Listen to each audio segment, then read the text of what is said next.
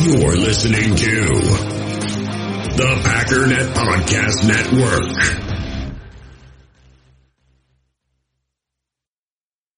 Another day is here, and you're ready for it. What to wear? Check.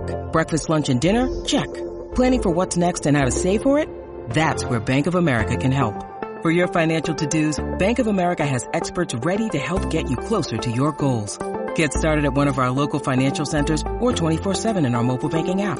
Find a location near you at bankofamerica.com/talktous. What would you like the power to do?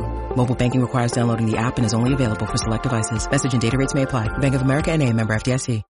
When you need mealtime inspiration, it's worth shopping Kroger, where you'll find over 30,000 mouth-watering choices that excite your inner foodie. And no matter what tasty choice you make, you'll enjoy our everyday low prices, plus extra ways to save, like digital coupons worth over $600 each week. You can also save up to $1 off per gallon at the pump with fuel points. More savings and more inspiring flavors make shopping Kroger worth it every time. Kroger, fresh for everyone. Fuel restrictions apply.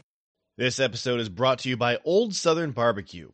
Their award-winning sauces and rubs will add a Lombardi Trophy level of flavor to your Packers watch parties. The sweet and tangy Dixie Red Sauce packs a 1-2 punch with brown sugar and molasses, and the spicy Chicago Fire Sauce brings the heat with its fiery chili blend. Complete the championship flavor profile with their secret recipe brisket and rib rubs. And for the ultimate game day experience, let Old Southern Barbecue handle the catering. Their smoked meats, homemade sides, and cornbread muffins will have your crowd celebrating like they're at the Super Bowl. Visit oldsouthernbarbecue.com today for catering menus and to order their mouth-watering sauces and rubs. Lays it up for Freeman. What a catch! That's insane! Edward, did he make the catch? He did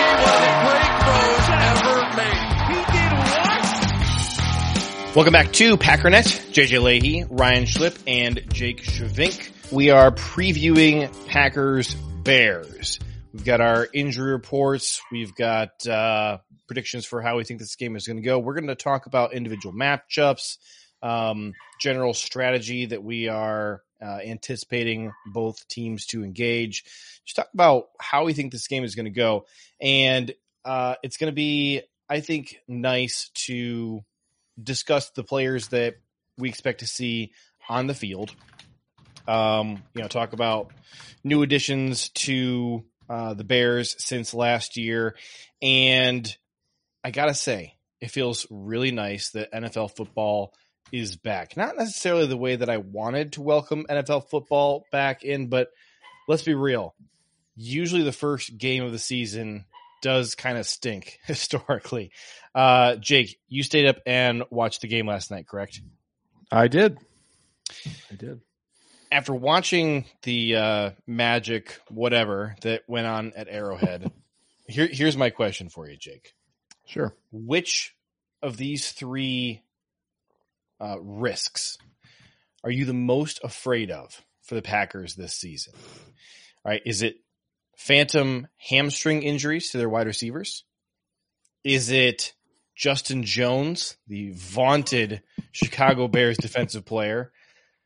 Or is it this Detroit Lions magical juju that causes wide open Kansas City Chiefs wide receivers to drop every pass thrown their way? Which are you the most afraid of this season? Well, if the juju is real and like people just drop passes for them, that's not good. If that continues to happen all year long, then I'll be a little concerned about it. But no, I think it's the hamstring injuries. And it's not even just Green Bay. It's going around the league. Like there are a lot of high profile players right now, especially on the offensive side of the ball, that have hamstring injuries. And yeah, those, I mean, re-aggravating, they can be there a while. Like that is something that when you see Watson get ruled out on Friday, that's a little concerning. Like I know not to get ahead of ourselves into the injury reports and stuff, but yeah, I mean, when you see, Cooper Kupp re-aggravating a hamstring injury and he's gonna be out till October. I mean, stock down on hamstrings. Why do we need them? This is ridiculous.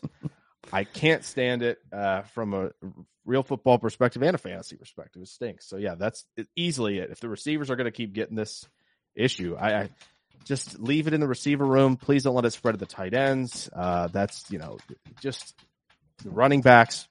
Please leave it just in one place. So hopefully you can contain it.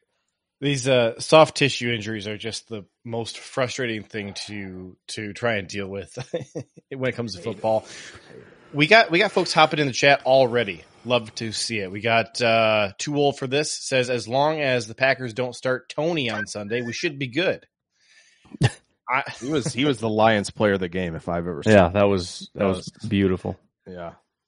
I couldn't believe they traded for him last year, but then he just magically was good for a game or two last year. And then I don't know, man, I felt like the Tony that we saw last night is the Tony that we've always seen since he entered the NFL. Garrett Stritzel said it's going to be a Tums and Pepto kind of start to the season. You know what? I watched that Lions Chiefs game with a bunch of Lions fans. I have to agree. It was a little bit of a heartburner. The Caldwell Corner is talking, I think, about Christian Watson. He says he can have my hamstring. Appreciate that. All right. Let's get into the injury report. Start with you, Ryan. Talk to us about the current state of health for the Green Bay Packers. Yeah, so as of Friday, we had David Bakhtiari hasn't practiced all week. That's a presumably veteran rest. He should be good to go. Although I'm not going to lie, I just don't like that situation in general. It always feels like, we'll see. And they always make it. What I don't like is they make a big deal out of he's going to play. Why is that not just assumed? Isn't he fine? Can we not just say he's fine? Apparently he's not. Romeo Doubs he did come back to practice. That's great. He is listed as questionable. He should be good to go, but I'm not going to go ahead and make any assumptions. Rashawn Gary, full go. Real excited to see that. Anthony Johnson, he was full participant with a knee injury all week. Dontavian Wicks similarly has been practicing. He's also got a hamstring injury, but he seems to have been fine since basically Thursday. And then Christian Watson is the guy that is the biggest issue here. Hamstring injury, and as you mentioned, as of Friday, it was just an immediate, he's out. It's not we're going to see how he feels in warm-ups. It's just, no, he's not going. So I'm not going to try to make any assumptions, but it's not my favorite thing when it was just assumed he's just not playing. All right, we're going to probably talk quite a bit about how this wide receiver fluidity is going to impact game planning. But first, we got to hear about the state of the Chicago Bears. Take it away, Jake.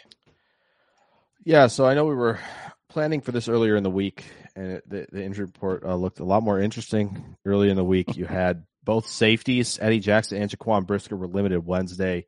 They upgraded to full both Thursday and Friday. They're off the injury report. They're going. DeMarcus Walker was as well, defensive lineman with a calf injury on Wednesday. He was limited. He has been a full participant the last 2 days. He is good to go. There were a couple other things with Nate Davis. Personal was put under the injury. He didn't practice Thursday. Mercedes Lewis, like Bakhtiari, doing a rest thing, so he didn't practice Thursday. But the only guy that's questionable, obviously, good to report this, Tevin Jenkins, obviously on IR, so nobody gets that confused. If you don't see him out there, he's not playing for at least 4 weeks. But Dylan Cole, one of the many linebackers the Bears have, has a hamstring injury. Shocking. All these soft tissues. Didn't practice Wednesday, Thursday, and then limited Friday. He is questionable. Basically, just a special teamer. That's the Bears have concerned with, and they're pretty much full go other than Tevin Jenkins.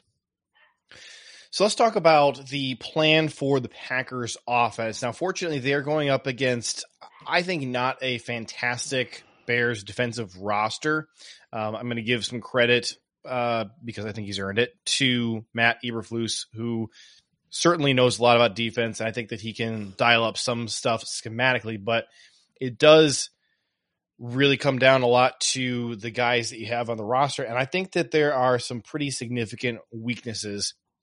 One of the guys that I think the Packers should kind of try and pick on is second-year cornerback Kyler Gordon.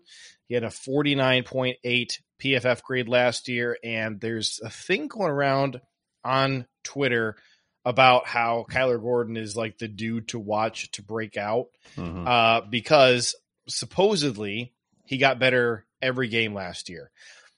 I grabbed his stats. I can't find a single area where you can even fudge the numbers a little bit and suggest that he improved over the course of the season. I just don't see it. He was pretty putrid last year. They're saying he had a monster offseason with the Bears in training camp. You know, hooray, I guess. But I think that they should certainly test him out. No question about it. Of course, on the other side of the field, you got Jalen Johnson, a corner who's been around there for 3 years. He's heading into his 4th season with the Bears now. And I think that he's fine, but he's their cornerback one. If he was there, you know, Rasul Douglas, I think that you'd be in a fine situation. But he's kind of the guy that would normally be, you know, probably shadowing Christian Watson. Would like to have him on the field. Let's talk about what we're going to do here schematically.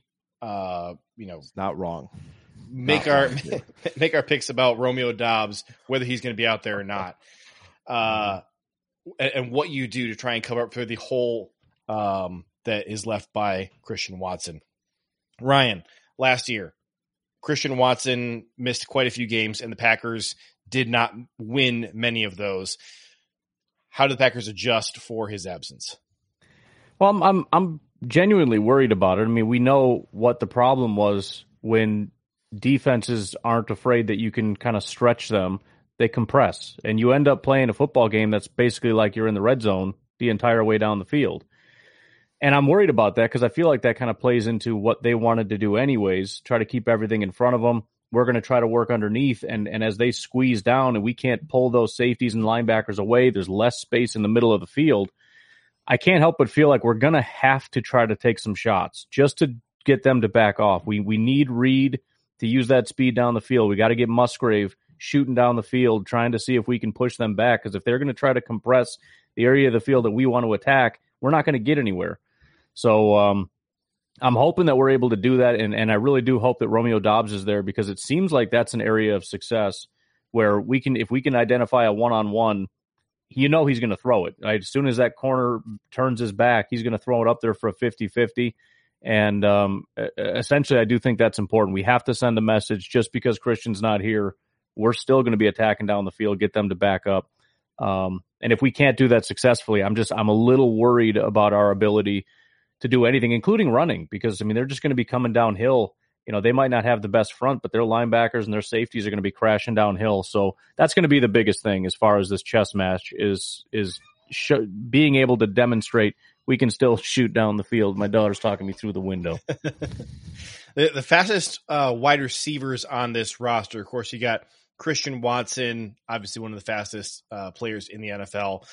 His 40 time was a 4.36. Jayden Reed, his combine 40 time, I thought was kind of poor, but the Packers clocked him at 4.38, they said. You also got Bo Melton on the practice squad at a 4.34. And what I have kind of said kind of forever with Bo Melton is he makes sense to me to be a guy that you would call up in Christian Watson's absence and just have him run some stretch of the field routes.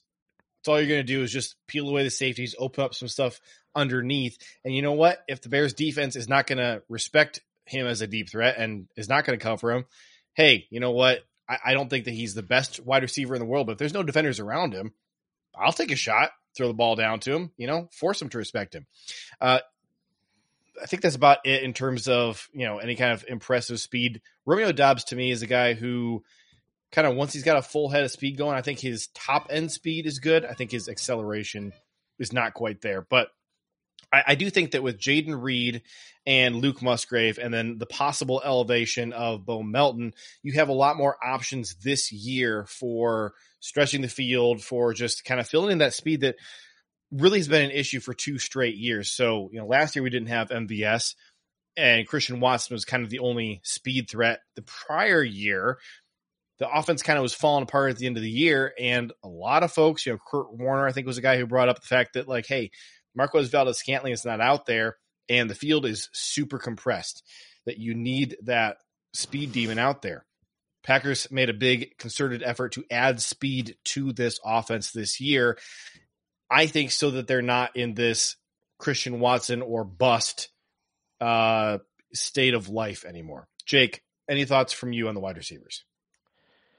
Yeah, I agree. I think they went out and they got guys who, even if you don't think they win with speed, the throttle control near the line of scrimmage, it matters. I don't think anyone would say, man, Wicks is, one of the fastest guys I've watched play football in college, right? But he still found a way to win deep, at least in 2021, at a high rate. And that's just because of how deceptive he can be, the throttle control, and how he can set up defenders. And when you have a player like that, when you have somebody like Reed who just brings a different element of acceleration, especially in the short area, I keep going back to this. He's one of the very few guys in the last few years that I've seen win with separation on a fade route at the goal line. It just does not happen. That kind of stuff is just, you don't see that. So that type of acceleration is huge. He gets a step or two immediately. It's going to be difficult to stay with him. I do think bringing up Bo Melton makes sense. Like you said, JJ, if he's a decoy, I don't care. Find a way to stretch some zones vertically a little bit. If you're going to flood one side of the field, just have him clear it out. Let your guys in Dobbs and maybe Malik Heath, perhaps, work over the middle of the field. Let them dominate in the intermediate area, and be possession guys that we know they can be, and that's a compliment for sure. So, yeah, I mean the receivers, I think, like you said, I think there's enough speed there, and I think there's enough reliability, even though they're young, that I do trust them as long as the field can be spaced out. And I will say, not to get completely forward here, but I do think this game sets up really well for the potential Jermichael Finley 3-touchdown performance if the Love and Musgrave connection can start off hot. Because the Eberflus defense is something Packers fans have probably seen a little bit before. It's a little tweaked. It's a slightly different. The Bears obviously paid a bunch of linebackers so they can cover a lot of space over the middle of the field. However, it's going to be tough to handle a guy like Luke Musgrave if he can bust up the seam. So if there's any weakness there, I think, you get Musgrave up the seam and you think, can these guys outrun him? I don't think so. So there's a real opportunity there to kind of go back into the McCarthy era and maybe pull one of those out of the hat. Let me see here. I lost it. The Caldwell corner asked a question: what percentage of play action do you think we'll see Sunday? I don't know about a percentage that I think I could estimate, but Matt LaFleur certainly likes to use a lot of play action in his offense, and I think the Bears are going to be, it sounds like they are game planning for a very run heavy look from the Packers. It's what they're expecting. So play action should be particularly effective. Yeah. And I think if you think about it, if what I was saying is correct and they are working downhill, they want to attack in that direction. So if you give them a reason to bite, that's when you can attack them down the field. So it even in part is just creating hesitation rather than them just immediately launching. If they have to stop and wait and see kind of what's going on because they don't want to get beat behind them, that can still give us enough time to operate. So I think that actually does make sense to incorporate a heavy amount of play action just to keep them honest. Are you guys expecting a healthy dose of jet sweeps with Jaden Reed? Kind of similar to what LaFleur kept doing last year with Christian Watson. I think he ran 2 jet sweeps with Reed in the preseason, and we saw them. Big B had some footage of some trick plays in camp that they were practicing with Reed. I think that probably the idea was that he was going to be one of those offensive players that you were not expecting to be used a lot because you're supposed to be keying in on Christian Watson and Romeo Doubs. Now Jaden Reed might be your wide receiver 1 if Romeo Doubs can't go. Not really the situation you want to be living in. Do you think that the original game plan was to incorporate a healthy amount of those? Maybe. I don't know if we're going to see a ton of it, but I think there's a chance that if there's any chance you can move and get defenders out of their gap just a little bit with the threat of a jet sweep, jet motion. I feel like Reed is the guy to have in that role on Sunday, because if like we talked about, if the Packers are gonna really bring a heavy dose of the run game, and I don't blame them for wanting to. I think it's a very inexperienced front in Chicago, minus Jones. So if they do that, I think jet motion, eye candy, anything that you can do to get any of the front seven just a little bit out of position will be huge for a lot of early down success if their plan is to run it a ton. I mean, it makes sense for the same reason play action does. If you, I think it would be good to, what we'll probably see is a lot of eye candy early. You'll see him come across the formation. They're not going to give it to him, but they want to see, are those linebackers going to start kind of inching that way? Are they going to kind of hesitate? If they don't, maybe, if you see him coming across the formation, they just ignore him. I wouldn't doubt if maybe on that third or fourth time him coming across, they're going to give him the ball just to say, well, you don't want to go with him, then that's best of luck trying to catch him. Now, you do have a healthy stable of linebackers. I think that there are some mixed opinions about Mr. Tremaine Edmonds, who kind of just came out of nowhere and magically had a great fifth year in the league after being a horrible linebacker 4 years in a row. But TJ Edwards, certainly a respectable linebacker, certainly a guy who can sniff out a lot of those plays. He's a smart guy. And I actually thought that Jack Sanborn had a pretty nice rookie season. I think those are kind of the two linebackers I have maybe more concern about blowing up some of those jet sweeps or just runs in general. And I think that the Bears are going to need to maybe shade a little bit of help over toward Yannick Ngakwe's side on run plays. Easily one of the big liabilities in run defense in this Bears front seven. The other guy there that you would like to pick on if you can create some of those one-on-one matchups would be Justin Jones, a guy who really his only skill is running his mouth in the offseason. Kind of one of their worst football players, period, last year on the Bears defense. He was actually the lowest graded guy who is starting for the Bears on defense this year, even lower than Kyler Gordon. So I would love to see, just after how much he ran his mouth this offseason, like I just would love to see a nice embarrassing stat line, a bunch of zeros across the board. It just would give me a little bit of joy. I'd love to see Elton Jenkins just handle that all night long, because I'm thinking that's going to be probably the matchup. And I think that left side is going to be pretty dominant. I know we're more of a pass blocking than run blocking line, but I think that left side could actually be pretty formidable as a run blocking group. So yeah, I would absolutely love it if Jones just ends up on his back all night, kind of like that Jayhawks guard that's getting just worked right now. We were talking about Drizon Newton just handling Kansas for Illinois in the game that's happening right now. By the way, we got a super chat from Mike. By the way, Ryan, are you gonna share some of this super chat money this time around? Sure, I'll Venmo you 1/3 of $5. Yes, please. Okay. So Mike wants to know, with Watson 24. What does this mean? 24-17 Packers. I don't know what this means. Scores. Yeah.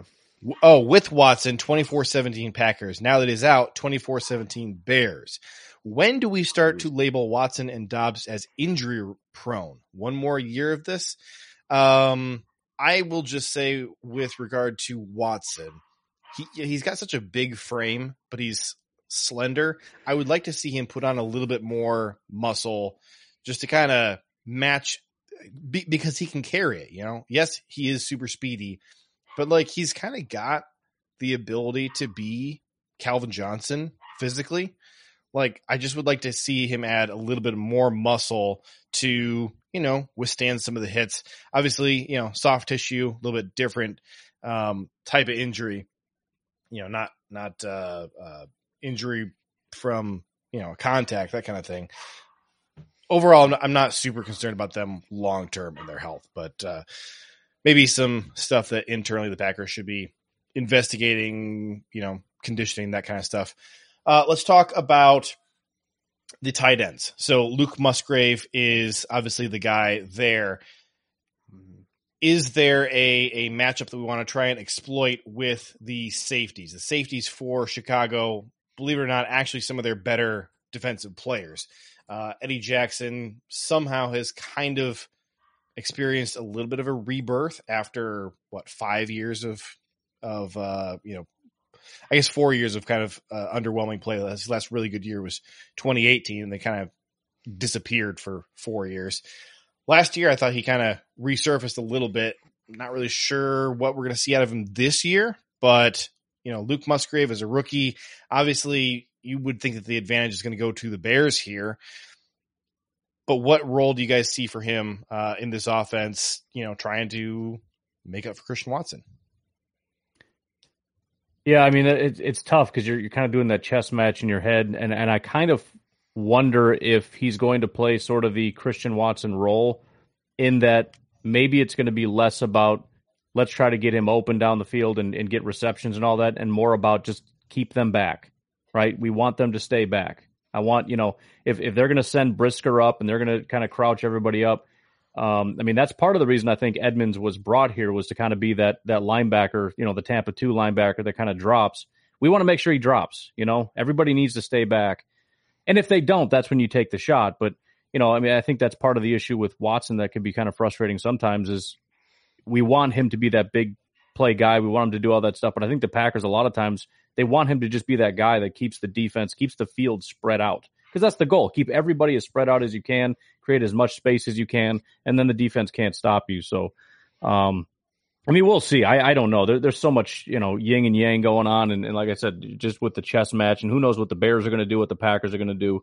I would love to see Musgrave be able to do stuff, but that's just my first thought is we're just going to send him just so that the Bears can see it up in the booth and go, all right, we need to chill out because they're trying to get behind us. That's just my initial thought is how they're going to start things off. Yeah, the weird thing with Tremaine Edmonds, so kind of a banner year across the board last year, but his kind of freaky overall grade came from his sudden explosion in coverage. Right. He had an 88.1 coverage grade last year. The prior year, 37.5. Right. We'll put that to the test. Exactly. Click. Let's just see. Let's just see. Yeah. Let's see if it's still an 80. 2023 version. We'll be able to tell the difference between an 80 and a 30 pretty quick. Now, we have not seen Jordan Love very much in the pros, but the one thing, when he was in college, especially in the 2019 season, when you go back and you watch his tape from college, the thing that got him over and over and over again was not seeing these linebackers just sitting in coverage. Like, that was just his kryptonite. Like, hey, wide open guy. There's no defender near him. There's only 10 guys in the field. Sweet. Zing it. Oh, magically, this, 6'3" linebacker stands up and snags it out of the air. We'll see. I mean, that was 4 years ago, 5 years ago.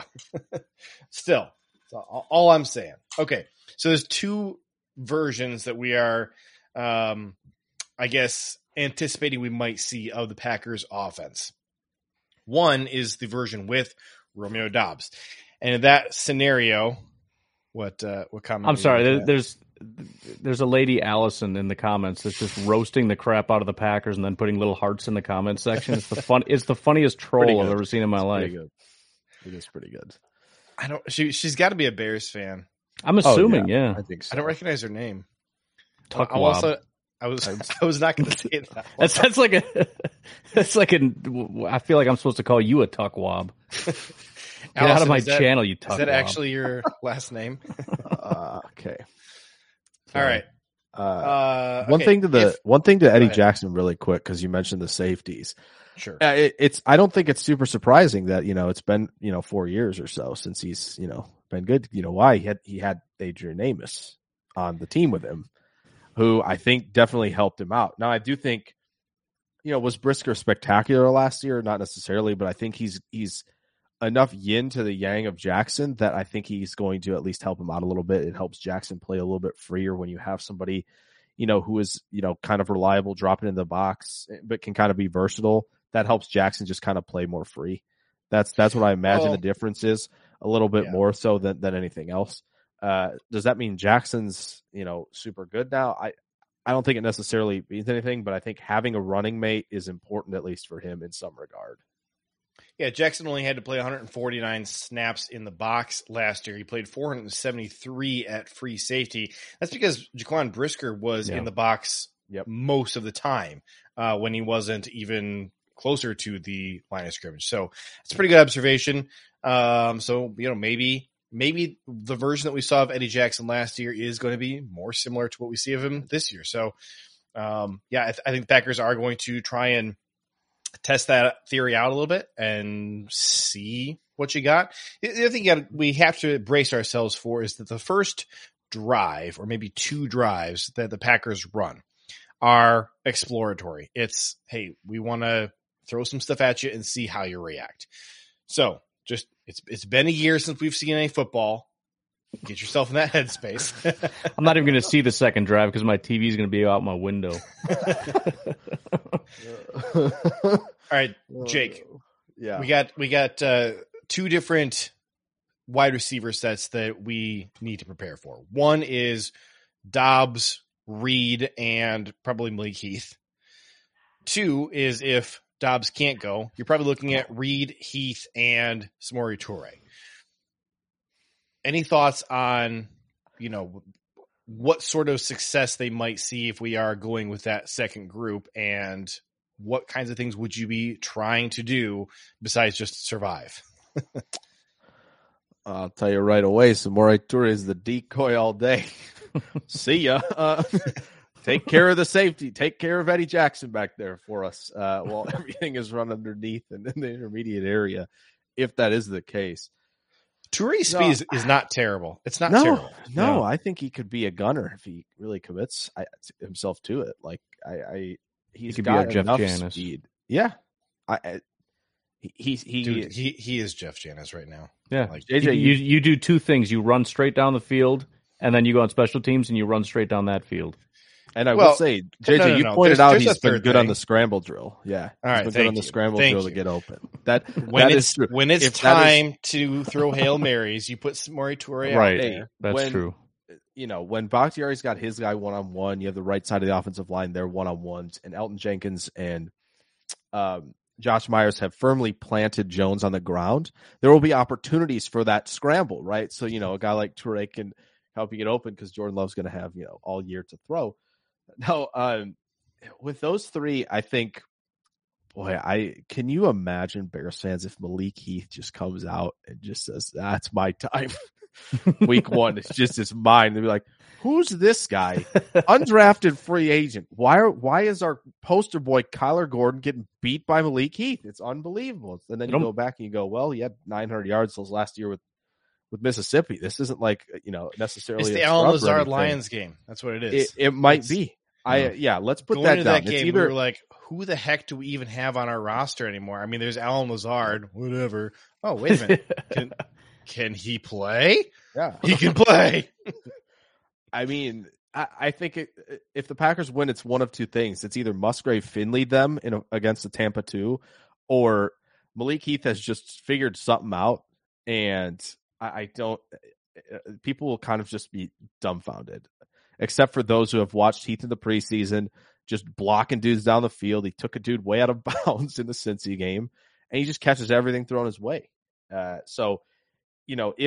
If Dobbs is out, I think you can, in 11, I think you can get a little creative. You can throw Heath in the slot a little bit too. I think Reed can win outside in his own. He proved that at Michigan State.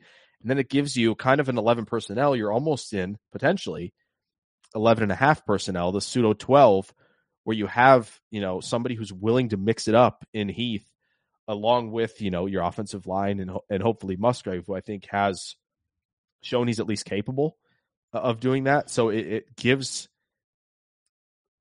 a little bit more credence to success running the football out of 11 when you have somebody like Heath out there who's willing to stick his nose in it and be successful as a run blocker. So that part of the equation gets interesting. And like I said, I think you have with Toure and Reed, there's enough speed to kind of stretch the field a little bit more. I think like we mentioned at the top, Reed is I think a little underrated in that sense with his ability to do so.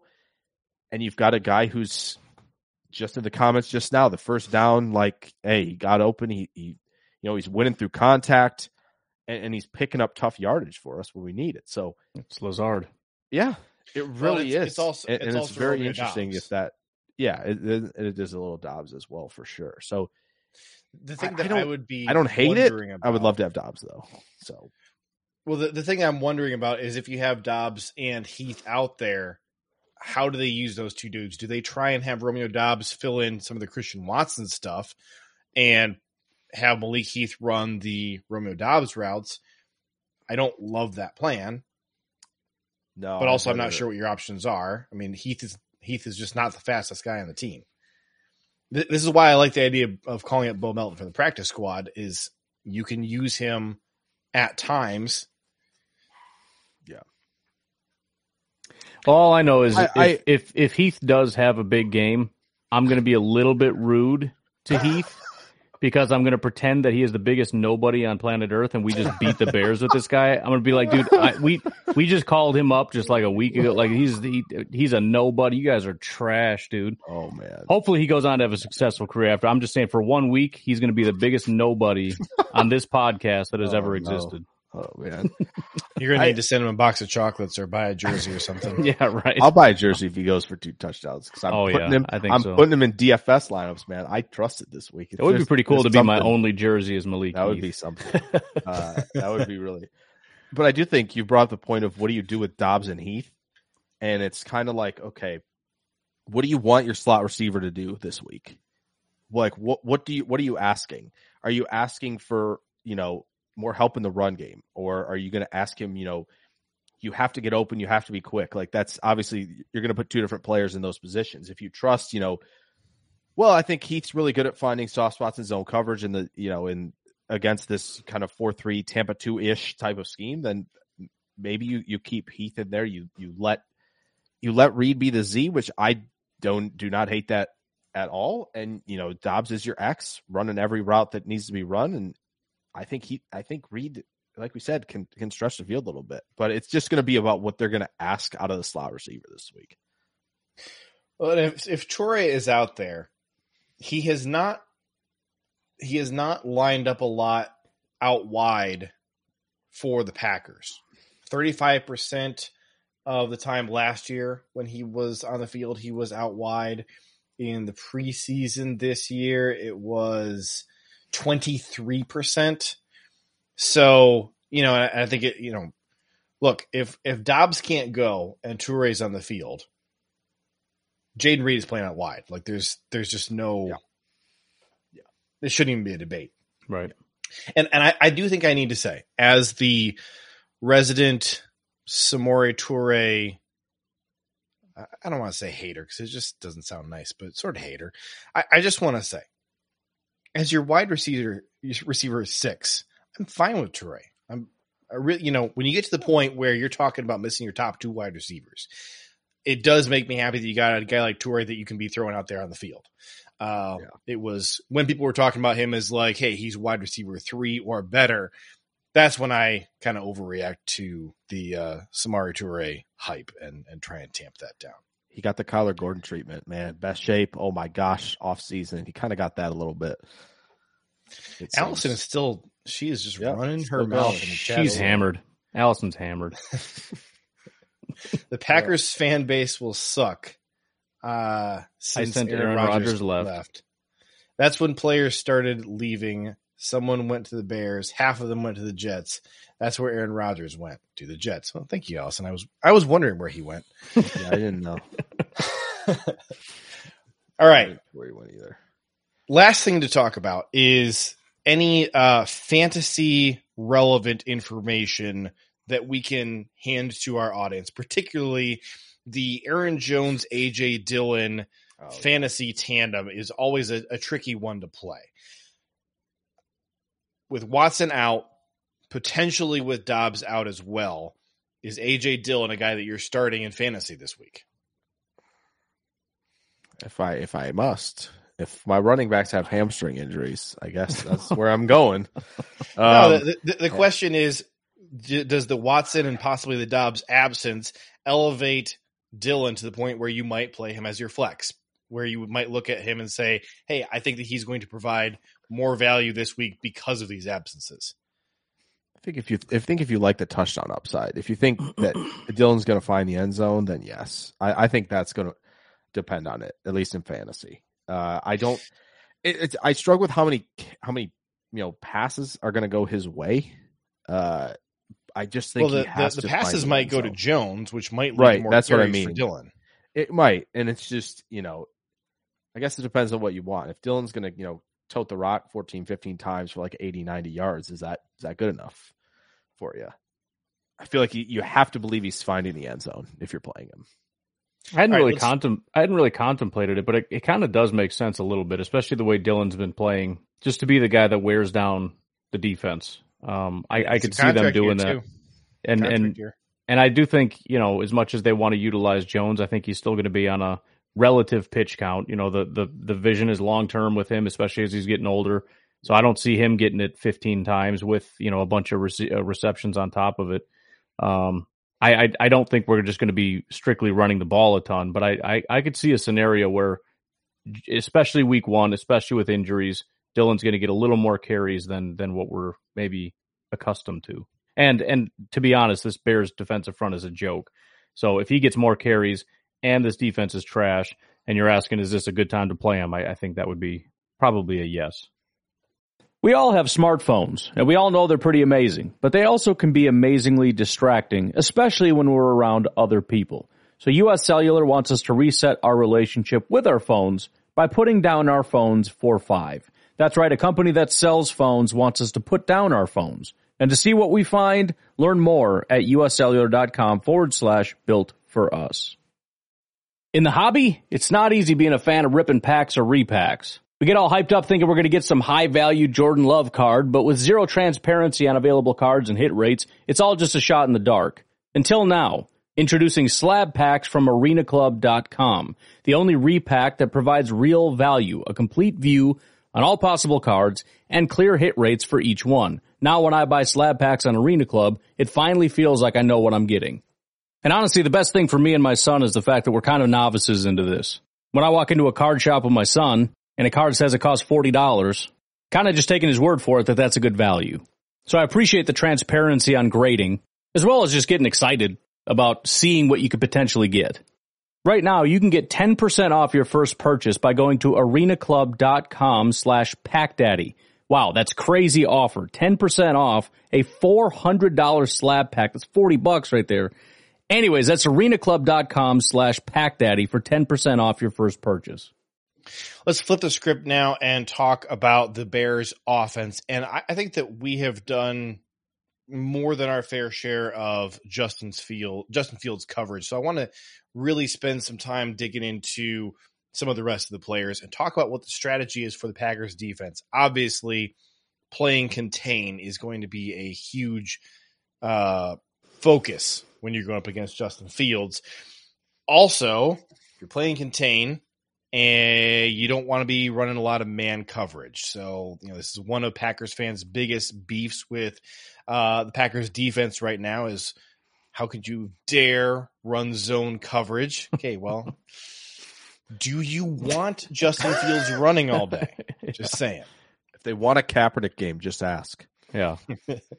So we're getting people in the right headspace to expect a lot of zone coverage because that's what you need to do unless you want to see Fields running all day. Let's talk about new additions to this offense. First, we have the running back situation. There's 3 guys in that backfield there. Jake, who do you think is going to get the bulk of the carries, and how do you think that these running backs are going to differ from each other in their usage? Well, I think with the Bears run game, it's pretty diverse. If you kind of look at what they ran last year, at least from a numbers perspective, they were more zone than gap, but there were enough gap runs mixed in to where you kind of had to be honest with how you played and aligned your fronts. I think with what you saw when the Bears were successful running the football last year is they, like you said, they have the 1-2 punch. They had Montgomery, they had Herbert. Montgomery, they let freelance a little bit. They were like, Montgomery, all right, one-on-one, if your kicking runs out, you're going to make this guy miss. And he often did. And that's what made them successful is Montgomery one-on-one with defenders was usually in favor of him when they were successful. And Khalil Herbert was, okay, stay patient, follow the blocks, find the crease, and take advantage. And I think Herbert's going to get the heavy dose to start in this game, because I think when you look at if they're going to be under center, I want someone like Herbert, take your time, build up some speed to the line, find the crease and hit it. If they're going to get into more gun, which I don't imagine they would, I don't know why. There's nothing telling us that, oh yeah, they're going to spread it out, let Fields run the quick game, which he's really, really good at, by the way. With really rhythm, the release of footwork, it's all a recipe for the quick game. Yeah, all of that just feeds it. No, so I think timing, the yards after the catch. Yeah, exactly. Well, DJ Moore Yak might be a thing, but that's probably not how it's gonna come to pass. That's all Justin Fields creating that, man. Yeah, for sure. But I will say they do have a lot of eye candy, jet motion. That happens a ton. They run a lot of QB lead and counter off of that, especially. And they'll give on it as well. Like kind of we talked about, Ryan, I think brought it up earlier, is just, first few times, take a look at how the defense is responding. And if they're staying home, you're giving it to them. So I do think we'll see Herbert initially. I mean, everybody's active. Foreman and Roschon were really good gap runners. I think you could see both of them mixed in as well. Roschon scares the crap out of me. Just especially just gobs of power. He is not afraid to just plow you over. But he's elusive for a big back too, and that's the scary part. Is he'll catch passes. He kind of did a little bit of that DJ Moore preseason thing at Texas. They dumped it off on a swing pass. They let the lineman come in front. Dude's weaving in and out of guys, running them over. I would be thrilled if they were like, he's a rookie. We can't have him out there. We can't put a rookie out there. They let Herbert and Foreman take 95% of the touches.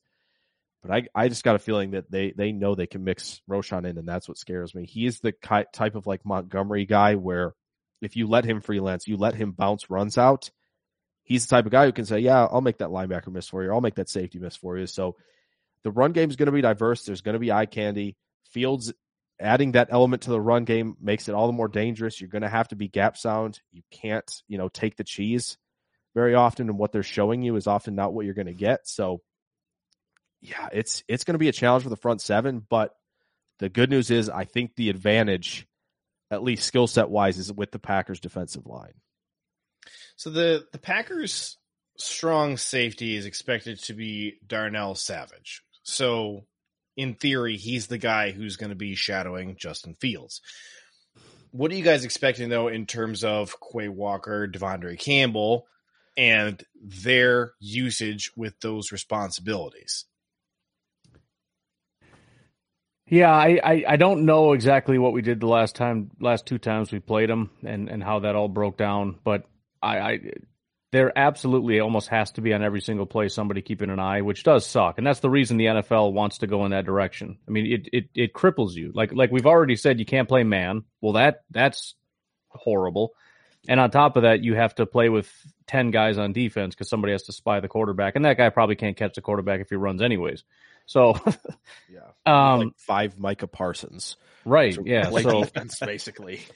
So yeah, I do think there's going to be a good amount of that. I think if I had to guess, and I almost think I remember this, Quay is going to be spending a good amount of time, kind of watching things. So, and to be honest, that's mostly what he did last year, anyways. He didn't really attack downhill very much. He kind of was patient and waited to see what was going to materialize. So hopefully that does help to kind of contain things. And on top of that, you just hope the defensive front just wins and does a good job of compressing the pocket and not letting them get out. That's the most important thing anyways, because you start allowing these big gaps, he's just going to go. So, yeah, we got to get some quick pressure. And I do think we're going to have probably Quay watching. I hope it's not Savage, because not to just dump on the guy more than it already has been, but I don't know what his role is going to be. I don't really see him. That certainly is not his strength. Like the really disciplined plays. That's not his strength at all. If he's going to succeed, it's not going to be doing that. I would almost rather have Rudy Ford. It feels like more his thing. Coming screaming downhill. He's got a lot of speed and just making it. I mean, he's a special teamer. He's a heat-seeking missile. Quarterback flinched, go get him. Justin Fields is also humongous, though. He's not super fun to tackle. Well, and that's also why I would prefer Ford over Savage, because Savage is, he's a pretty slender guy that doesn't hit very hard. Ford, for whatever his weaknesses may be, at least he's going to throw his whole body into it and just try to eviscerate the guy's chest cavity. But no, there's not a whole lot you can do, and I'm just dreading it. And it's because eventually he's going to get out and do some damage. There's only so much you can do to mitigate a guy like that. And I think that's really is the goal. It's not to stop it. It's to mitigate the damage and to try to make him be a quarterback, because that's where he's deficient. Now, Devondre Campbell and Quay Walker are both very athletic linebackers. Neither one of them were fantastic run defenders last year. But Quay Walker, I think, is physically, he's the right guy to be on Justin Fields. Now, he's a second-year defensive player. He's going to need to be very disciplined, very locked in on what his responsibilities are. I thought he was a pretty decent tackler last year, a really good tackler. If you trust him in that role, he seems like the guy. Very speedy, ran a 4.52 40 at the combine. Just athleticism for days. Obviously, there's a trust issue there, but I thought he played decently well last year. I really did. I don't know. By the way, Jake, to your Micah Parsons point, the Bears did play the Cowboys last year, and they put up 29 points on them. Now, the Cowboys put up 49 points on the Bears' putrid defense, but the Cowboys did not have 5 of Micah Parsons, to be fair. So, also, they didn't have a nose tackle, which they went out and drafted, which was a big deal, because that was, Packers lit them up on the ground as well. But yeah, Fields threw 151 yards and 2 touchdowns, and then he ran for 60 yards and a 3rd touchdown against the Cowboys. Yeah. Cole Kmet is the next guy that I think we should talk about. Again, this is the safety linebacker issue here with Cole Kmet. I think Cole Kmet is an okay-ish tight end. He has gotten better every year he's been in the league, so that's an encouraging sign for Bears fans. But still, I don't think he's that great. But it does provide more stress to those safeties and linebackers who already have to be concerned about Justin Fields. I think that possibly if Cole Kmet is used the right way in this game, his role running routes might be more impactful for creating scrambling opportunities for Justin Fields than what their wide receivers are doing. Yeah, I think he's going to be a big part of play action, and with so much zone that they're going to see, having a veteran tight end, understanding where soft spots are going to emerge, I think that's going to be huge. I agree. Yeah, I just don't see the Bears like we talked about, kind of going to do a lot of quick game concepts passing the football. That just doesn't seem like what I wouldn't do that. I want to see that.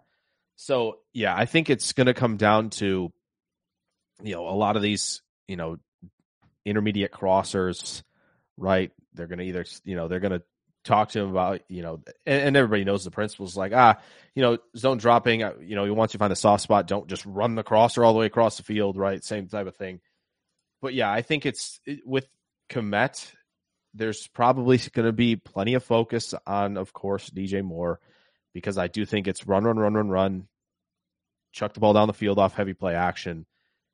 But I do think part of that comes from, these nice little designs that obviously, many teams have in the bag is, Kmet blocking and releasing, right? Finding that kind of late release into zone as well as finding space in the crossers. I do think Quebec, like you said, can do damage, and that's probably how he's going to do it. It's not going to be off of like stick concepts or anything like that. It's not none of that. It's just it's going to come off of play action. Ryan, do you have any sort of handle? Nate Davis, the presumptive right guard for the Bears, practiced on Friday, and that's, I think, like the first time I've ever heard of him practicing with them, and he's listed on the injury report as just personal. Yeah. Do you have any handle on the heck is going on with Nate Davis, and is he playing in this game? I've never in my life heard of anything quite like this. I just interviewed some guys from a Bears podcast today and asked them about it, and I asked, has Nate Davis visited Chicago yet? And they said they're not entirely sure if he's been there or not. They're obviously joking, but no, I mean, he's been away the entire time. And then the one time I did see him, he showed up to practice. He's in his warm-up clothes, just like dapping up the coach, like, hey, what's going on? He's not done anything. And he basically has just made the decision to stay away. He wants to do his own thing. And full participant in practice today. Yeah, well, congratulations. It's his first time ever working with these guys, that you need to be working in unison and everything else. I mean, that's a disaster. That's a horrible situation. I mean, even if you're David Bakhtiari, that's not great. You need to be able to communicate with these guys. You need a couple reps to work in with these guys. He's not David Bakhtiari. I don't know why he's walking around like he's Mr. Hollywood. He is a very mediocre guard. And I don't know what the situation is. I'm glad. Maybe he'll end up being something, but I doubt it's week one. And the right side of their offensive line might, I'm not going to say is, but it might be a mess. You got Lucas Patrick at center, who had a pretty bad year last year. And like, we're familiar with Lucas Patrick. Nate Davis, maybe, or not sure who, at right guard, and rookie Darnell Wright at right tackle. Look, hey, just because it's unknown and they haven't practiced together doesn't mean that they have to suck.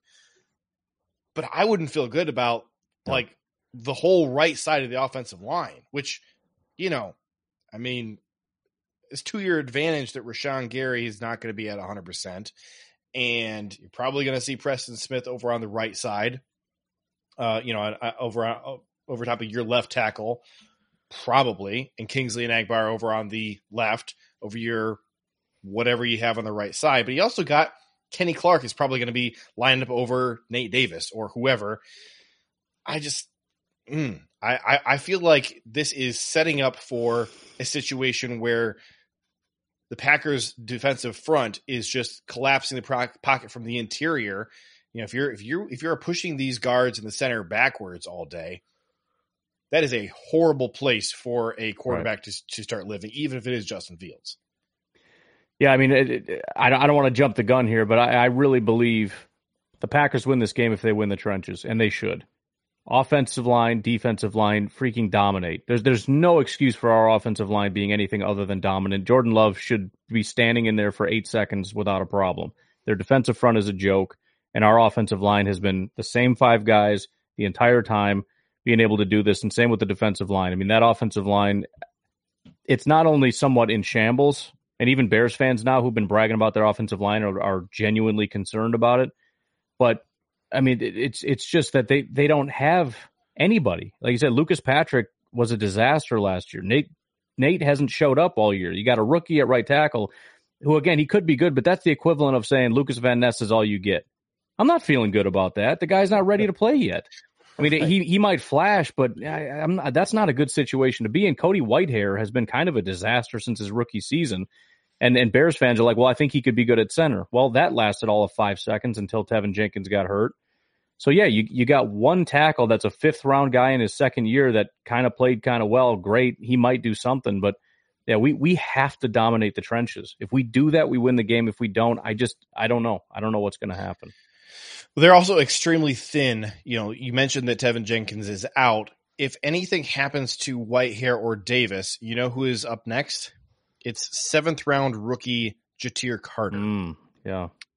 Which is a guy that we talked about, significantly as we were preparing for the draft, but he was very much a prospect. This is Caleb Jones. This is Yosh Nijman. Like, he could over several years turn into something really special, you're not expecting anything out of him in year one.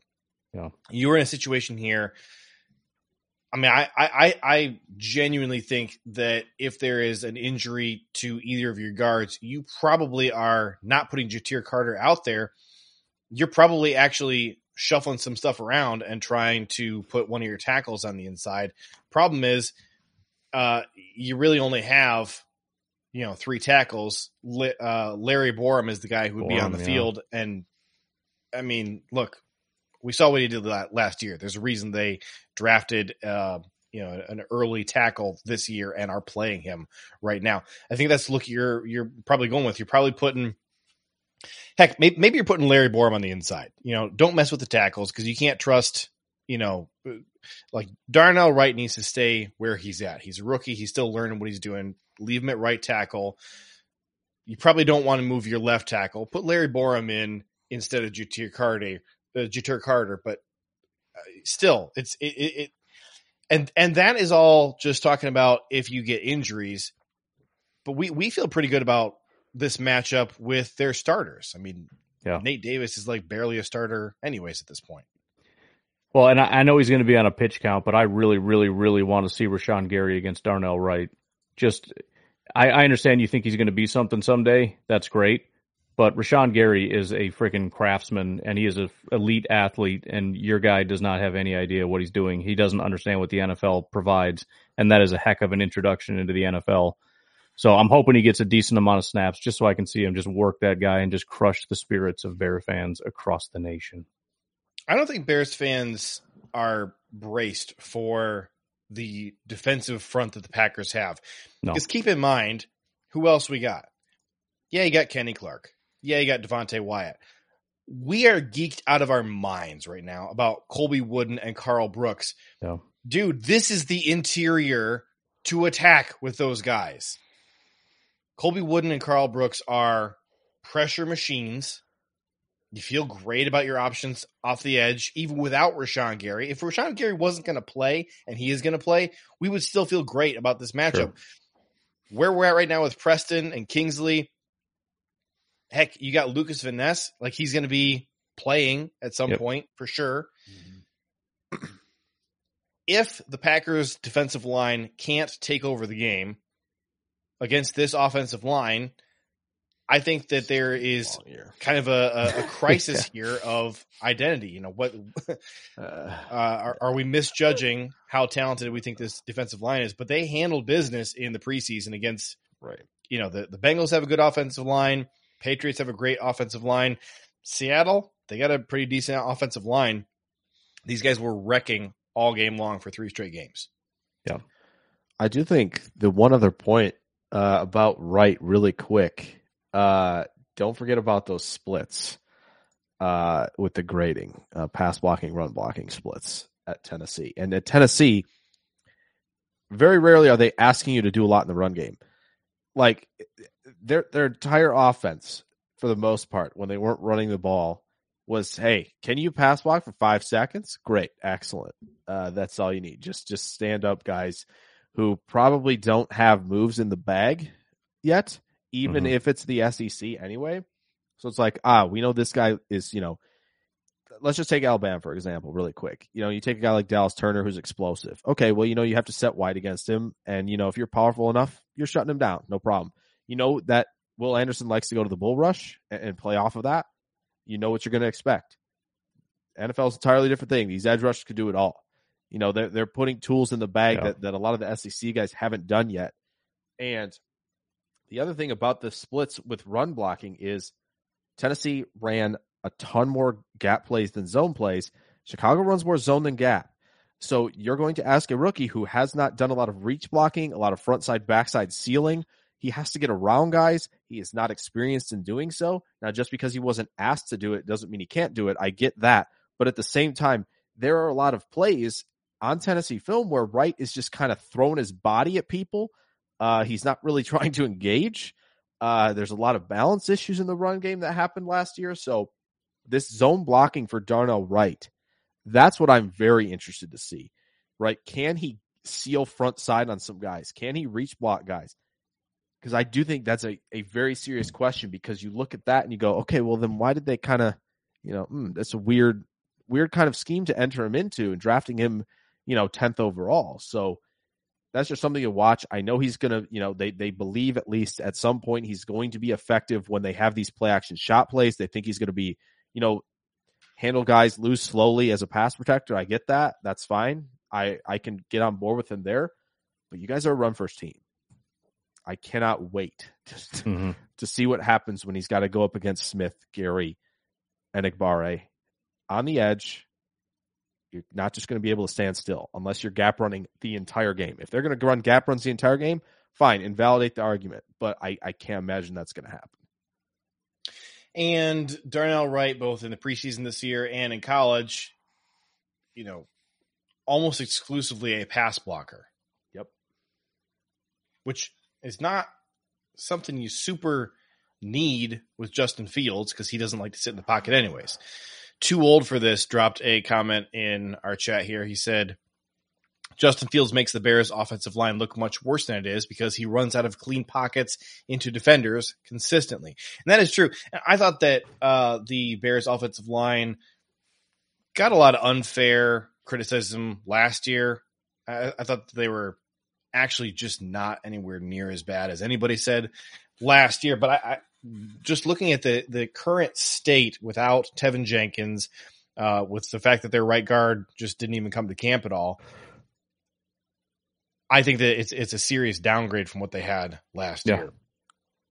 So playing contain on Justin Fields and preventing him from making the offensive line not an issue is going to be priority 1A and probably 1B as well for the Packers this week. Yeah. Prediction time. Do you guys think that there are going to be practice squad elevations this week? And if so, who you got? At wide receiver on the practice squad, we have Grant DuBose and Bo Melton. Any other positions? Because I haven't pulled up any other positions you want me to list off. At cornerback, we have three guys: Innis Gaines, Keandre Thomas, and Corey Ballentine. Yeah, I guess just going off the top of my head, you could make an argument for Corey Ballentine just because of the lack of depth that we have, if that ends up being a concern. And then, like you said, Bo Melton is obviously somebody to consider if you're just looking for a pure speed threat. I don't necessarily think they would do that, but yeah, that's a thought. I can't think of anything else necessarily. I think you have to elevate a wide receiver, though, since Dobbs is supposed to be a game time decision.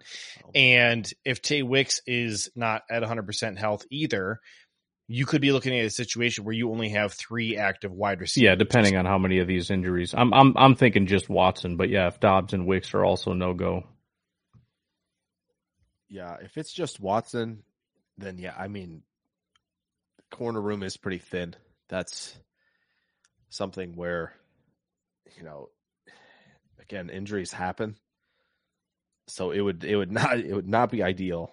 I get it. Anthony Johnson's played corner, but hold the phone. He's also a 7th round rookie. Right, exactly. So I'd rather have somebody who's had some in-game experience to be there for some depth. But yeah, I think it's going to be corner receiver. I think they obviously feel very comfortable with their rooms in the trenches. So yeah, I think that's pretty much all you're going to see, I bet. So something I would like to do this season as we continue to do Packernet Derailed is score predictions each week on this show.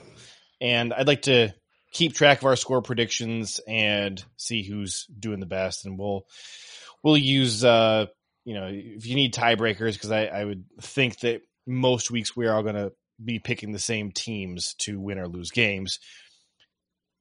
We can use over-unders and spreads and stuff as tiebreakers. But I do need to put this to a vote with you guys. Do we have to give one score prediction for this game, or can we give one with Romeo Doubs and one without Romeo Doubs? Because I just think that's such a big I think that's gap. fair. No, sure. When you have that kind of connection with Love, I think that matters. Now, I do think who said it? I don't remember who said it in the show. Was it Mike who said it? Maybe gave the prediction with and without Watson. Watson should be MVP with that type of flip. That's wild. I just remember seeing that at the beginning. But, that was a 7-point flip.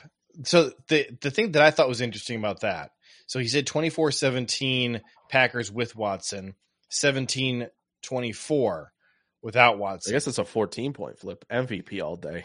Gosh. Right. I'm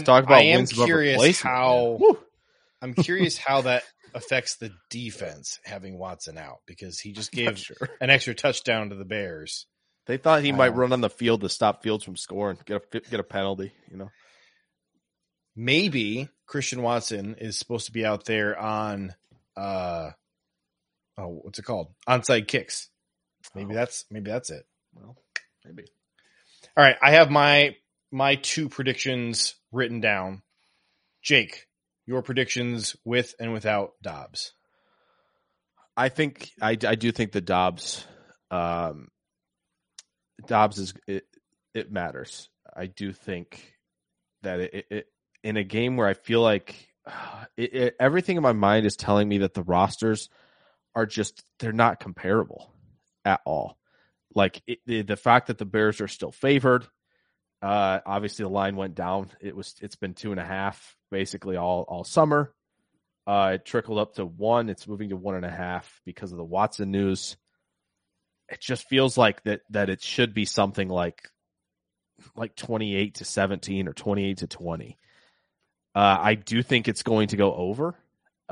It's been bet down 41.5. I think the Bears defense I don't trust, and I know the Packers they've touted the defense. I just have that.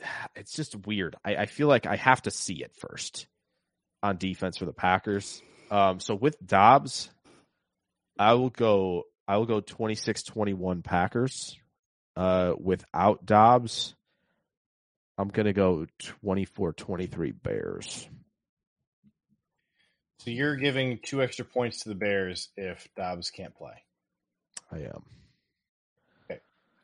Ryan, score predictions. I just, similar to the whole I haven't seen it yet thing, I just struggle with putting a lot of points on this. And I know that's not necessarily a lot of points, but I just feel like it's going to be kind of a low scoring thing. If you look at the last year, the Bears, they scored 10 and 19 against us. And one of those was week 2, so it was very early in the season. Defense really wasn't doing all that great. I'm leaning 15, just kind of split the difference for the Bears. Not necessarily because it's an easy score to get to, but just I feel like that's kind of right in that range. For the Packers, I think I'm going to put them basically.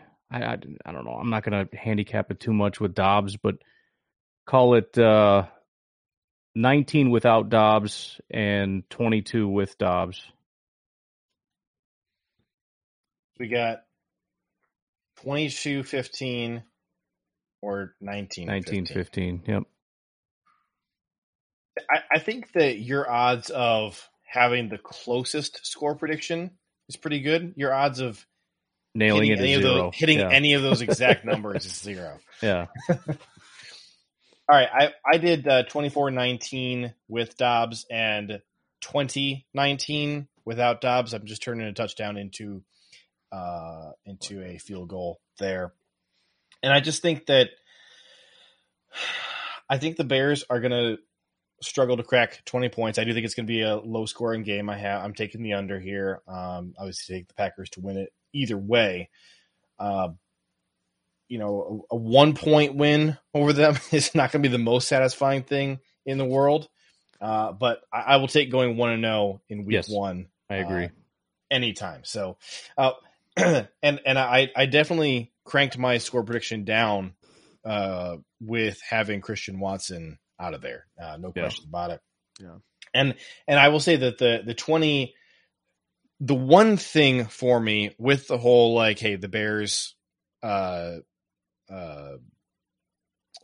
Packers defense that score changing, is that if the Packers offense is really struggling to put up any points and move the ball, maybe it does change the flow of the game. Maybe it changes the urgency with which the Packers defense is playing. Maybe you got there, Rashawn Gary really screaming at the guys, get in their face like, hey, we have to be the ones to win the game because the offense is not showing up today. Like, I think that could be a real thing, but I also think that that's probably a factor just having Christian Watson out. I'm not sure that Romeo Doubs moves that needle enough for me to change that score for how many points I think the Bears are going to put up. All right. Any final thoughts from you guys? Any just, last, hey, highlight this matchup to watch, anything like that in this game? I just need it to happen. I just am ready. I'm a weird combination of like, I want this right now, and also I don't think I can handle this. And it's a weird kind of thing that I don't exactly know what's going on. But once we're in it, it's going to be a lot of fun. We're going to get some good food, kick back, enjoy it with your family, and just try to remember that the whole point of this is to have fun. Try to remember that. Dude, I have like a 2-hour delay. There's a big family thing that came up that I can't get out of. So I'm going to leave my phone at home. I'm going to turn my phone off, put it in my bedroom. I got to go to this thing that I cannot get out of. And then I'm going to come home. My wife and I are going to not touch our phones, and we're going to play the DVR recording. And let me tell you, just the agony that I'm in thinking about that wait. I am dreading Sunday so much, not for the game, but for the, once kickoff starts and I know that like the rest of the world is watching this game. They're playing. Yep. I start sweating every time I think about it. Like, it is so stressful to me. I can feel it like trickling down the back of my neck right now. Just, I any other week, but like week 1, the Bears. Yeah, I know. If it was Atlanta week 1, I'd be like, all right, cool. Like, sick. They're playing Atlanta, should be fun. Chicago. I don't like Chicago bookending the season, man. I don't like this at all. 1-18. I do like it. I don't like it for my personal situation, but I don't like it, man. I mean, it was a smart thing to do. The schedule makers know what they're doing, but I'm not a fan. I got one for you guys. I think they're trying to juice the rivalry. Like, oh yeah, this rivalry has been like dead until this year. Exactly. I think they're trying to juice it up, and they should. I think it's, they've been talking about the Rodgers is gone thing all off season. So yeah, it was a perfect way to be like, yeah, look at what we're going to fuel all this talk. But I got one for you here. Over under 1.5 turnover worthy plays for Fields this Sunday. Not interceptions. I want turnover worthy plays because I want opportunities, not like, that they converted or not. Interceptions. I feel like, it's over. I'm going over. Okay. You said 1.5, right? Yeah. I'm over. Okay. Well, all right. I was already going to bring this up, but you brought up the perfect segue for this. Did you see who posted this? Oh, Wendell Ferreira posted this on Twitter. It's a big, beautiful chart that he put together. How often are quarterbacks throwing to the opponent? Oh, yeah. All right. So he's got his chart here. It's interception rate and interception worthy rate. And you can see all by his lonesome, worse in every direction than any other quarterback. All right, the closest quarterbacks to him were Baker Mayfield and Zach Wilson, and he was significantly worse than either one of them. Yep, it's Justin Fields. I'm really nervous, but it's Jake. You mentioned it not too long ago. Like, everything you look at, we're significantly better. I know. Like, I mean, Justin Fields. Like, I'm terrified of. Like, I just have this vision in my head. Like, Justin did get better, and these wide receivers are going to be pretty good. But then you look at charts like that, and it's like Justin Fields is garbage. Like, he's the worst ever, and he's just going to be throwing up the. I mean, even in the preseason, what was he? He couldn't throw screen passes. He's throwing them in the dirt. I don't know. I've got like the logical part of my brain saying you got this in the bag, and then the this imagination that I have is running wild. Like, dude, these Bears are going to be good, and we're going to be horrible, and it's going to be terrible. Yeah. I got to just lock myself in a cage. And I know it's everything. Everything, like you said, tells you that. Fields had 21 turnover-worthy plays in 15 games. That's 1.4 per game. Yeah, there should be one. At least there's going to be one. There's going to be one. Yeah. So the question is, you're going to get two of them. I just want that actual pick, though. I mean, I get like the turnover-worthy plays and all that, but I want an actual shove it in his face. I put money on him throwing a pick. Yeah, yeah. That's why I didn't say pick, because I feel like pick is going to be like 0.5. I think you'd have to put it at, and that feels too easy. So that's why I wanted turnover-worthy, because he's got fair enough 2 against Green Bay in Week 13 and 1 against Green Bay in Week 2. So it perfectly splits the difference there. Real quick. Can we play a quick game of Would You Rather with rosters here? I just want to hit some position groups. Sure. I'm going to do the head. This is going to give you the head heart thing the entire time. What the heck is this? Oh gosh. All right. If you are the score the whole time. All right. Let's say that you are a Vikings fan. All right, and so you have no attachment to either of these. Can I be a Lions fan instead? We got the dub last night. I can pretend. That'd be fun. Yeah. This is our year. Yeah, okay. All right, sweet. Sick. All right, I'm already in that mindset. Here we go. All right, you're a anonymous NFC North. Mm-hmm. Perfect. All right. Quarterback rooms, Justin Fields and Tyson Bagent, or Jordan Love and Sean Clifford. Packers. That's Bagent. I mean, I do like Bagent, but yeah, I think I lean the other way because of the starters and whatnot. All right, running backs. Who are you taking? Oh gosh, man! I have to pick against Roshan. I have to. I'm required. Khalil Herbert, Dante Foreman, Roshan Johnson versus Aaron Jones, AJ Dillon, Emmanuel Wilson. Question: are we talking 2023 or are we talking like? This is today. You have to play the 2023 season with these players. Oh, okay. Packers. I would say Packers. I will say not to give any Bears fans any excitement or anything. I like the running back room. I like it. No, I do too. I was actually shocked. I picked up it. Herbert because I was shocked how far in the fantasy draft he went. I'm like, this is the number one running back on the number one rushing team, and he's still available. Number 2 running back. All right, throw some respect on Justin Fields' name. Fair enough. Jeez. I understand.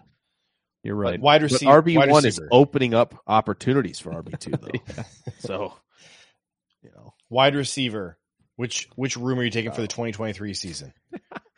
One of them has Claypool in it. It's Packers. Come on. Don't forget too that Christian Watson, Romeo Dobbs banged up right now. Watson already ruled out. Don't care. One of them has Claypool in it. It's not that one. It's not that one. Sorry.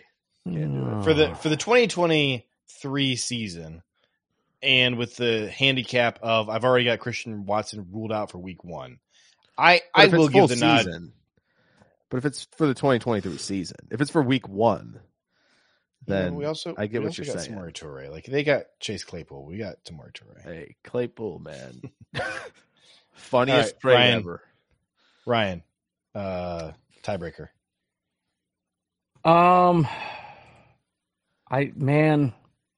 don't like this game because I don't ever want to say Bears anything. You might have to say Bears for the Malik Heath rant if it happens, right? Because Malik Heath is nobody, right? If he goes off, that's true. So you might have to lean. You might have to lean into that bit a little bit here. I just have a hard time with DJ Moore being. I mean, I can't make a case for anybody outside of Christian Watson taking DJ Moore. Outside of that, it's a question mark, but it's a question mark for us too.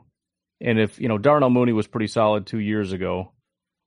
I don't. Not terrible. He's not terrible. But I think he struggled last year, but then there was the injuries and whatnot. I don't know. I would probably, if I'm being honest, have to say Bears, assuming Watson is out until further evaluation of what we have. If it's for week 1, then yeah. But if it's full season, I assume Watson will be back at some point, and one of them's got Claypool on it once again, just to keep the bit going because it's really good. I like. They got Valus though.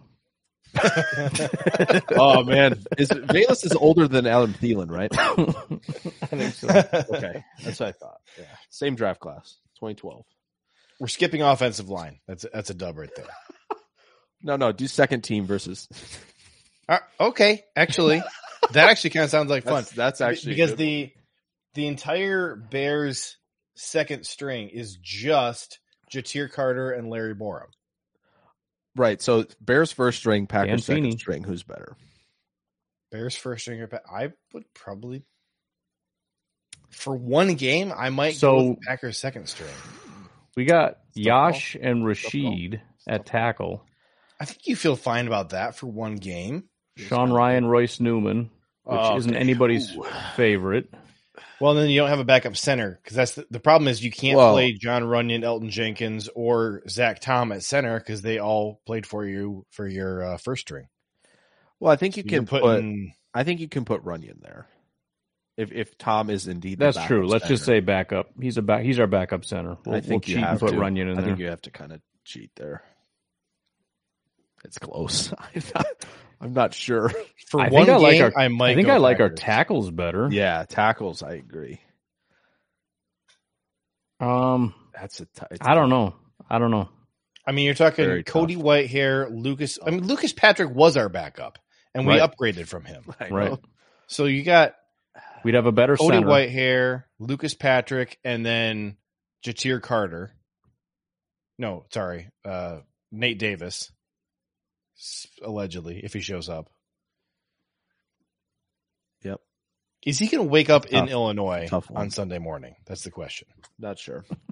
Or is he going to have to drive to Illinois from wherever he's staying? I don't know. That's all right. That's a tough one. Defensive line. Anybody feels like you have to go to the second string to make it interesting. Right. This is a stupid question. I genuinely think you have to do it again. Which is, again, this whole, on paper, the trenches aren't close. It shouldn't be at all. Your starters are Yannick Ngakoue and DeMarcus Walker at edge, Andrew Billings and Justin Jones on the inside. It's the Packers' second string versus Packers' second string dominates the Bears' starters. It's not close. The Packers' second string. Because you're looking at Colby Wooden and Carl Brooks. Right. And Van Ness probably Kingsley. Van Ness and Enigbare. And Van Ness. I kind of like that. And heck, you know what? If one of those guys isn't performing, pull him and put Justin Hollins or Brenton Cox in there. I'm still fine with it. I like that. I like it. Oh, can we get a front one time this year? Enigbare, Van Ness, Brooks, Wooden. That sounds fun. That would be fun. Maybe, yeah. It'll happen. Maybe when we're up 24 on Carolina late in the season, they could throw. They've got those rotations going. One of those times that'll be a thing. Be sick. I will say it's very funny that Ngakoue is a starter for Chicago when the whole idea of the 4-3 is to make sure you have defensive ends who can defend the run. He's the worst. That's ever. hilarious. That's hilarious to me because they were like, "Well, Gibson just doesn't fit, man. He just doesn't run, defend the run as well." They were talking like Gibson versus Khalid Kareem, and they were like, "Oh, Kareem defends the run better. Like he's more multiple." Oh yeah, but we're gonna try to Ngakoue to start on the edge. By the way, so we didn't even talk about the Jordan Love run threat. Yeah, we didn't. I mean, what the heck are the Bears gonna do? Like, it's all linebackers. It's going to be all linebackers trying to stop that. Yeah. Well, Tremaine's pretty fast. I'll give that to him. I'm also. It's funny that Tremaine's busy with Musgrave, though. Yeah, that's the thing. So if we were fully healthy, I don't know how this defense even slows us down. Nope. It's a terrible defense. It really is. On paper, it just doesn't look good. I get that they got safeties and linebackers. Congrats, but this is not a sustainable situation. When the most important aspect, your defensive front and your corners, are not any good, that's you're sunk. Yeah. So I think we would take Bears safeties, Packers corners, but linebacker is to an outsider. All right, a Viking or Lions fan. They would say Bears. Probably Bears. Yeah. It's a lot closer than anybody would give it credit for. Yeah, it's like TJ Edwards. He's solid. I'm kind of surprised he's not listed as the Mike. I feel like he knows he's the better processor, knows what's going on, while Edmonds falls for the eye candy. He should probably be the weak side guy, to be honest. It's not how they list him. Yeah. Yeah. if it's that scenario, if that's how they're setting things up, then I like Green Bay's setup better. But from a pure player perspective, it's probably based on, it's probably Chicago. Jordan Love as a runner, how many yards and, I don't know, how many times does he find the end zone on a 2-point conversion, on a touchdown? What number are you putting on that? Yeah, just as a runner. And how many yards? 22. 22 yards? 22 touchdowns? No, 22 2-point conversions. Yeah, okay. All right, yes or no? Does Jordan Love find the end zone at any point, either on a touchdown or a 2-point conversion as a ball carrier? No. Or a receiver. Week 1, I would guess no. In the season, yes, at some point. Yeah, I agree. All right. Well, we are at an hour and a half, so I think we should wrap this up. There's Guys, still people here, believe it or not. Granted, 10% of the people that are here are Allison still talking about Aaron Rodgers being with the Jets. I cracked up 45 minutes ago or so. I think Mike was the one who had the "Hey, Allison, pass the ball" comment. That was yes. Allison, I just want to thank you for helping us stay on brand with Packernet Derailed, because it's very true. We were it very wouldn't much have been in way danger off the of rails. staying on rails. Yeah, it was way too organized tonight. Please goodness come back. you were here. We enjoyed having you. I don't know what you're talking about, but just keep talking about it. We'll be here.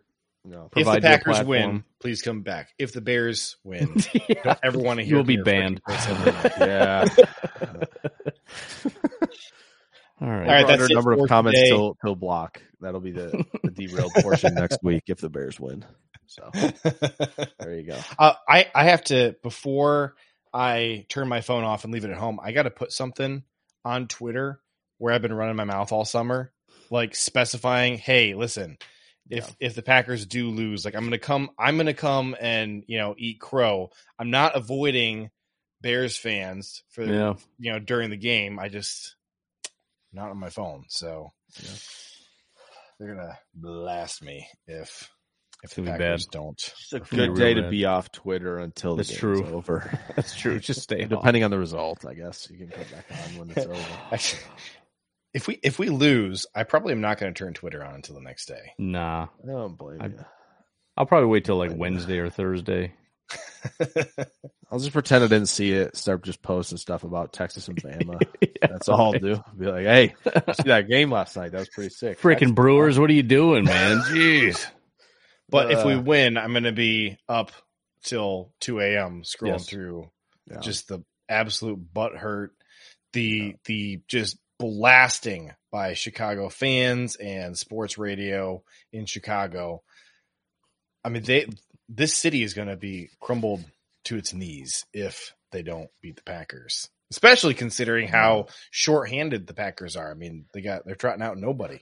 Yeah. Remember? Yeah, it's true. He wears what number does he wear again? Too old for this has one final comment to take us out. And man, it is just on brand. On brand, username. I just post all my hot takes on MySpace. Nobody bothers me there. All right, that's going to do it for us today. We'll be right back here next week. Follow us on Twitter at JJ Leahy, at Pack_Daddy, and at Jake NFL Draft to stay up to date on all things Packers or ask us questions. Make sure you're subscribed to Packernet on iTunes, Google Play, Spotify, or wherever you get your podcasts. Thank you for listening. Until next time, go Pack, go.